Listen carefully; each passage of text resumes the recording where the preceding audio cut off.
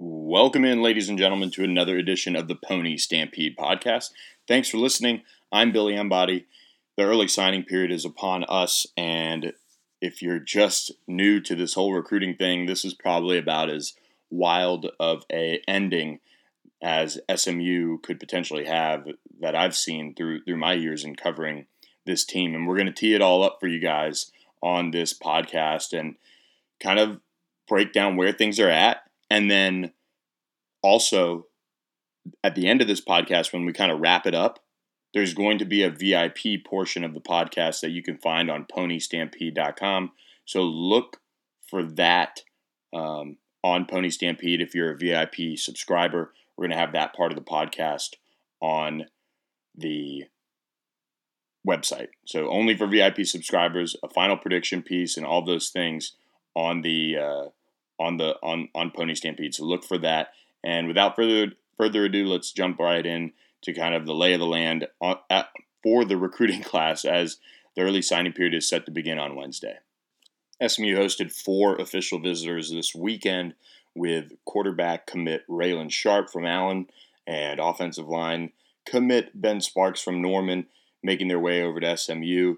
They were also joined by Marshall, Texas wide receiver Savion Williams and Blinn Junior College wide receiver Danny Gray. They were all in Dallas for those official visits that wrapped up on Sunday.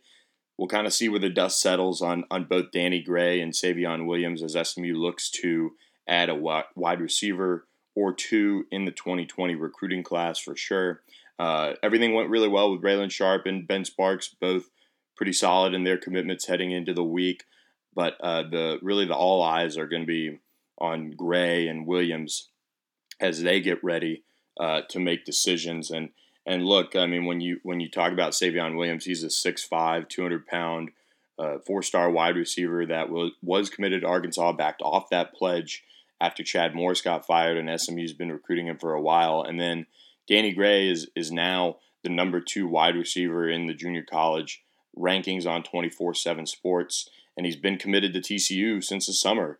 And SMU's made up a lot of ground, has done a really good job recruiting him and his entire family, and can, pull this off potentially, I think. It's a real threat for SMU to land Danny Gray, especially. I think that's kind of the one that I would circle out of those 2.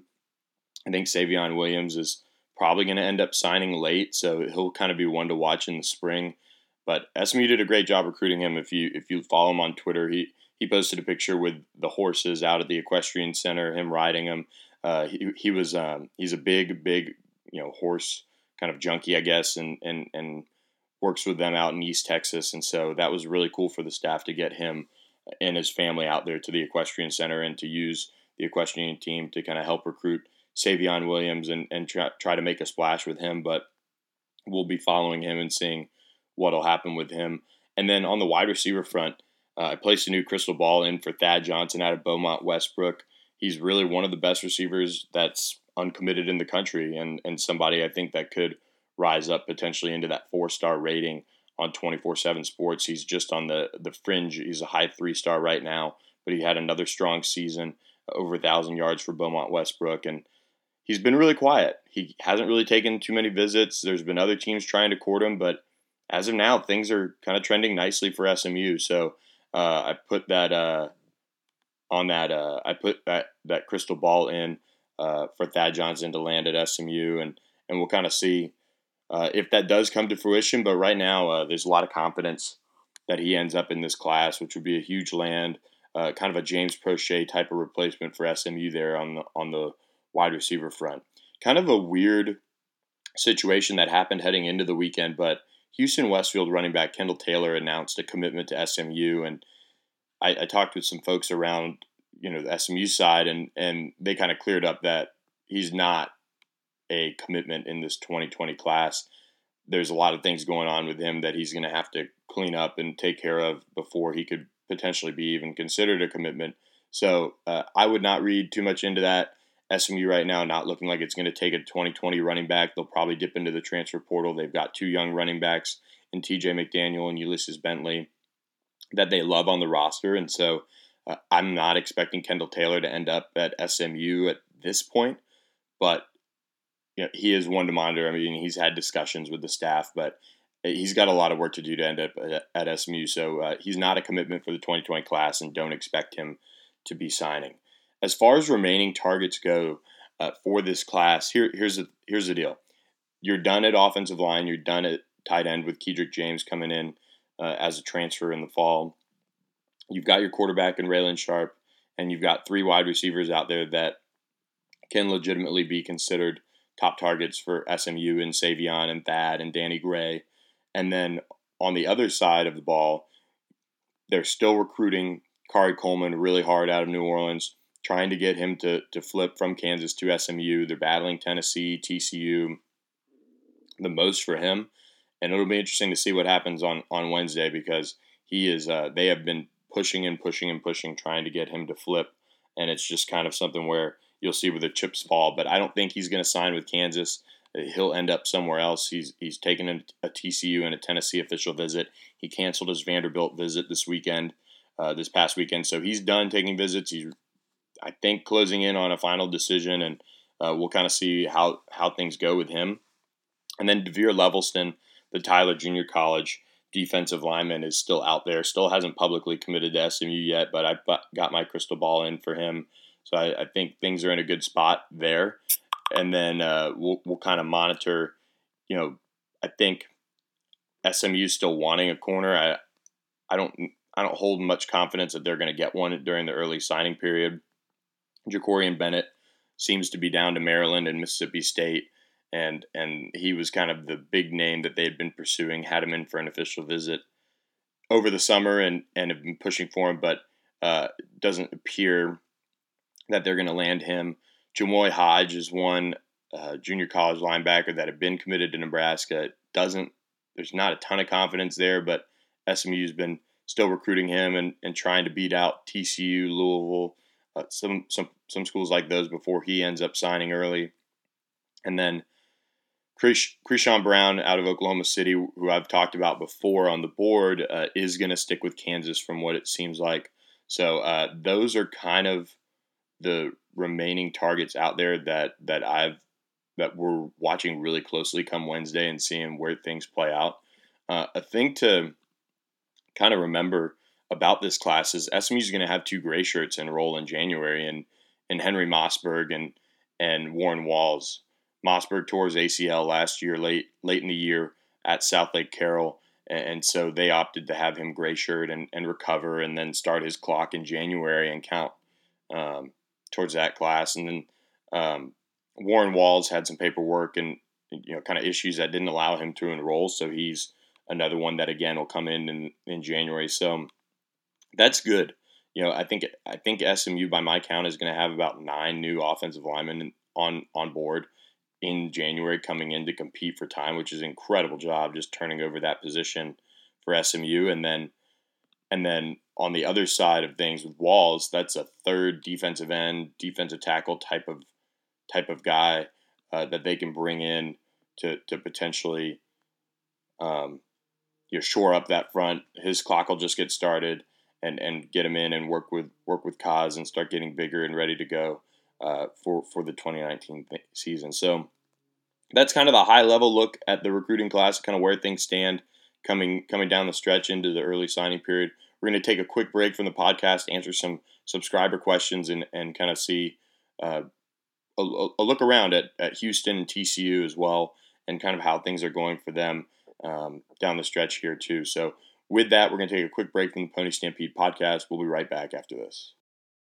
Introducing the Two-Way V4, where groundbreaking fuel cell technology meets fresh foam cushioning for the ultimate performance. With fuel cell, each step feels explosive, delivering unparalleled energy return. Paired with fresh foam, experience maximum comfort throughout the game. Its lightweight textile upper offers support and breathability without sacrificing agility. Whether you're hitting the clutch shot or locking down the opposition, the Two-Way V4 gives you the tools to play at a high level. Learn more and purchase the Two-Way for yourself at newbalance.com. Okay, picture this. It's Friday afternoon when a thought hits you. I can spend another weekend doing the same old whatever, or I can hop into my all-new Hyundai Santa Fe and hit the road. With available H-Track all-wheel drive and 3-row seating, my whole family can head deep into the wild. Conquer the weekend in the all-new Hyundai Santa Fe. Visit HyundaiUSA.com or call 562-314-4603 for more details. Hyundai, there's joy in every journey. Welcome back to the Pony Stampede podcast. Thanks for listening. I was asked by one of our Pony Stampede subscribers to kind of do a look back a little bit on the 2018 class that has now been on campus for 2 football seasons and kind of assess where things stand with that class.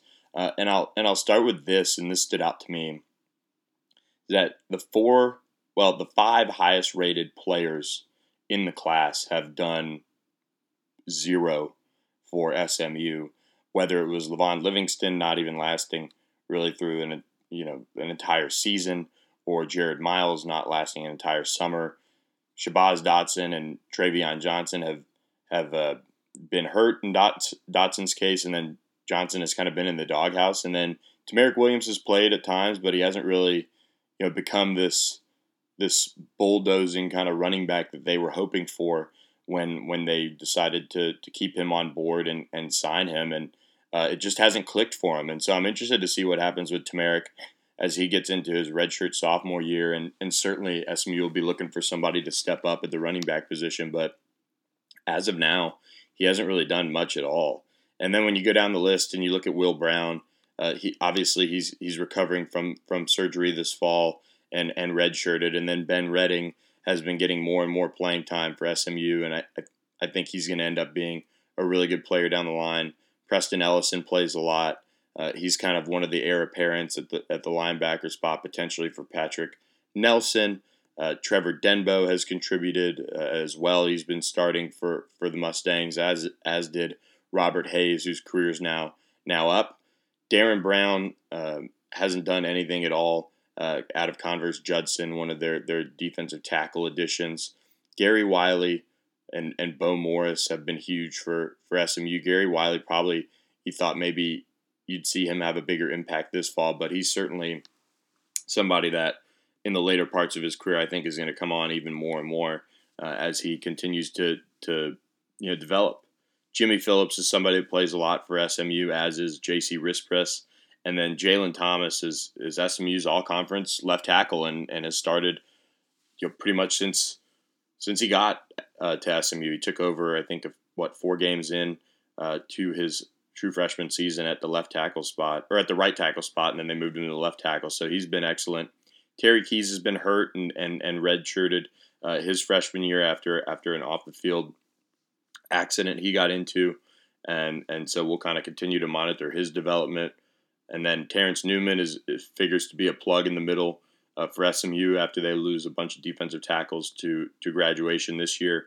And then Nick Dennis, who just graduated or is graduating, is going to be was a 2-year starter, so he worked out really well. So the bottom 2 recruits in that class, Terrence Newman and Nick Dennis, kind of panned out fairly well, I'd say.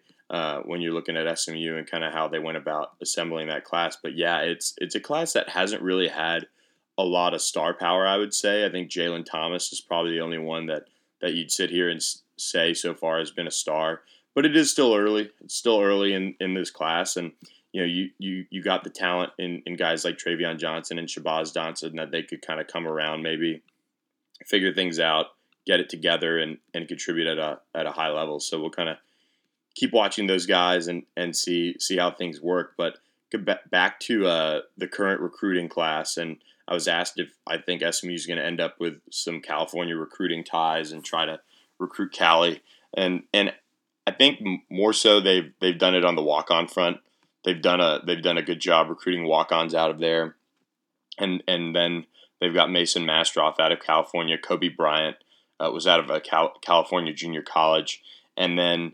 But overall, I mean, with Sonny Dykes having spent time at Cal and David Grew having been out there as well on Sonny's staff, I don't necessarily think it's enough to create some Cali ties, but the staff has kind of shown that they're okay with going out of state and getting other players, and if that means going to California for a good player, they'll be open to it. They got Mastroff in this class. They got Nelson Paul out of Florida in the class before.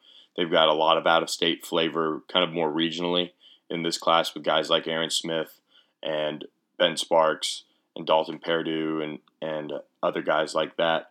But overall, I mean, I don't necessarily think it's going to become an emphasis with SMU.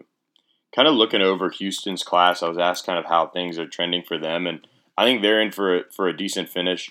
The big highlight for them would be Stacy Sneed, who's formerly committed to Colorado and certainly has been, I think one of the better running backs in the state of Texas over the last couple of years. He's been really good, but I think he ends up going to Houston. I put a crystal ball pick in. He was on campus this weekend, and I feel like he's going to end up there. So that'll be a nice close for them at running back. And then other than that, though, their class is pretty much set. So they're not creating a ton of buzz, but they're ending up with a pretty good haul for them. I think they're 7th in the AAC right now. And overall, we haven't seen, I think, too many recruiting battles between SMU and Houston, I think, in this class for the most part, I'd say. But I do think you'll kind of start to see that more and more. I mean, if anything, Marcus Smith was one that SMU battled Houston for and won. Carl Taylor had a Houston offer. So, they had some, but you never know, like, what's kind of a, head-to-head battle. Ugonna Nana was actually one that Houston won that SMU really liked a lot. The Arlington Seguin, offensive tackle, who's I think is going to be a really good player at the next level.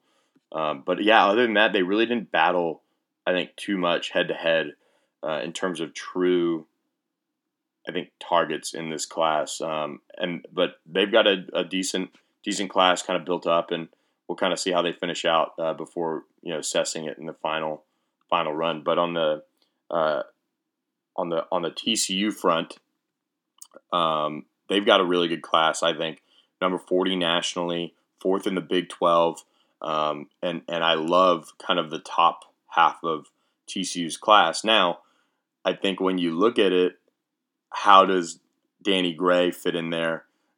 He's their number 4. He's their fourth highest rated commitment in the 2020 class. So if he leaves and signs with SMU, that could be a hit for TCU. But for the most part, they do have some guys that they're in on late. Quentin Johnston is a 4-star wide receiver they're in on, and he that would bring TCU into the top 30 overall classes in the country. Bud Clark is a Louisiana safety 4-star that they're, I think, going to end up landing. So they'll end up with a good haul there. So it'll be interesting to see kind of how things play out with TCU and look. They're battling SMU for Jamoy Hodge and Kari Coleman down the stretch here, and it'll be interesting to see if they can land them. Obviously, if SMU lands Danny Gray, that's a big blow. That's a direct flip. That's somebody both of those staffs really want. So we'll keep an eye on TCU's class. But overall, they're recruiting really well.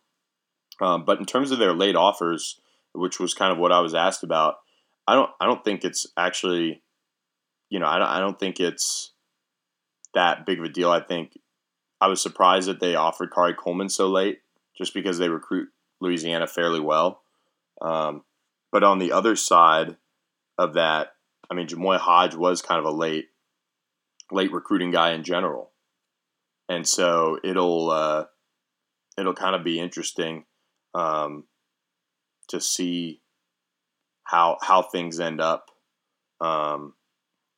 with TCU, and especially Danny Gray. That's kind of one of those big time guys that if SMU can flip, that'll put them on the map for sure to finish out this 2020 recruiting class. So with that, guys, we're going to wrap up this podcast. Hope you guys enjoyed it. But if you're a Pony Stampede subscriber, stay tuned.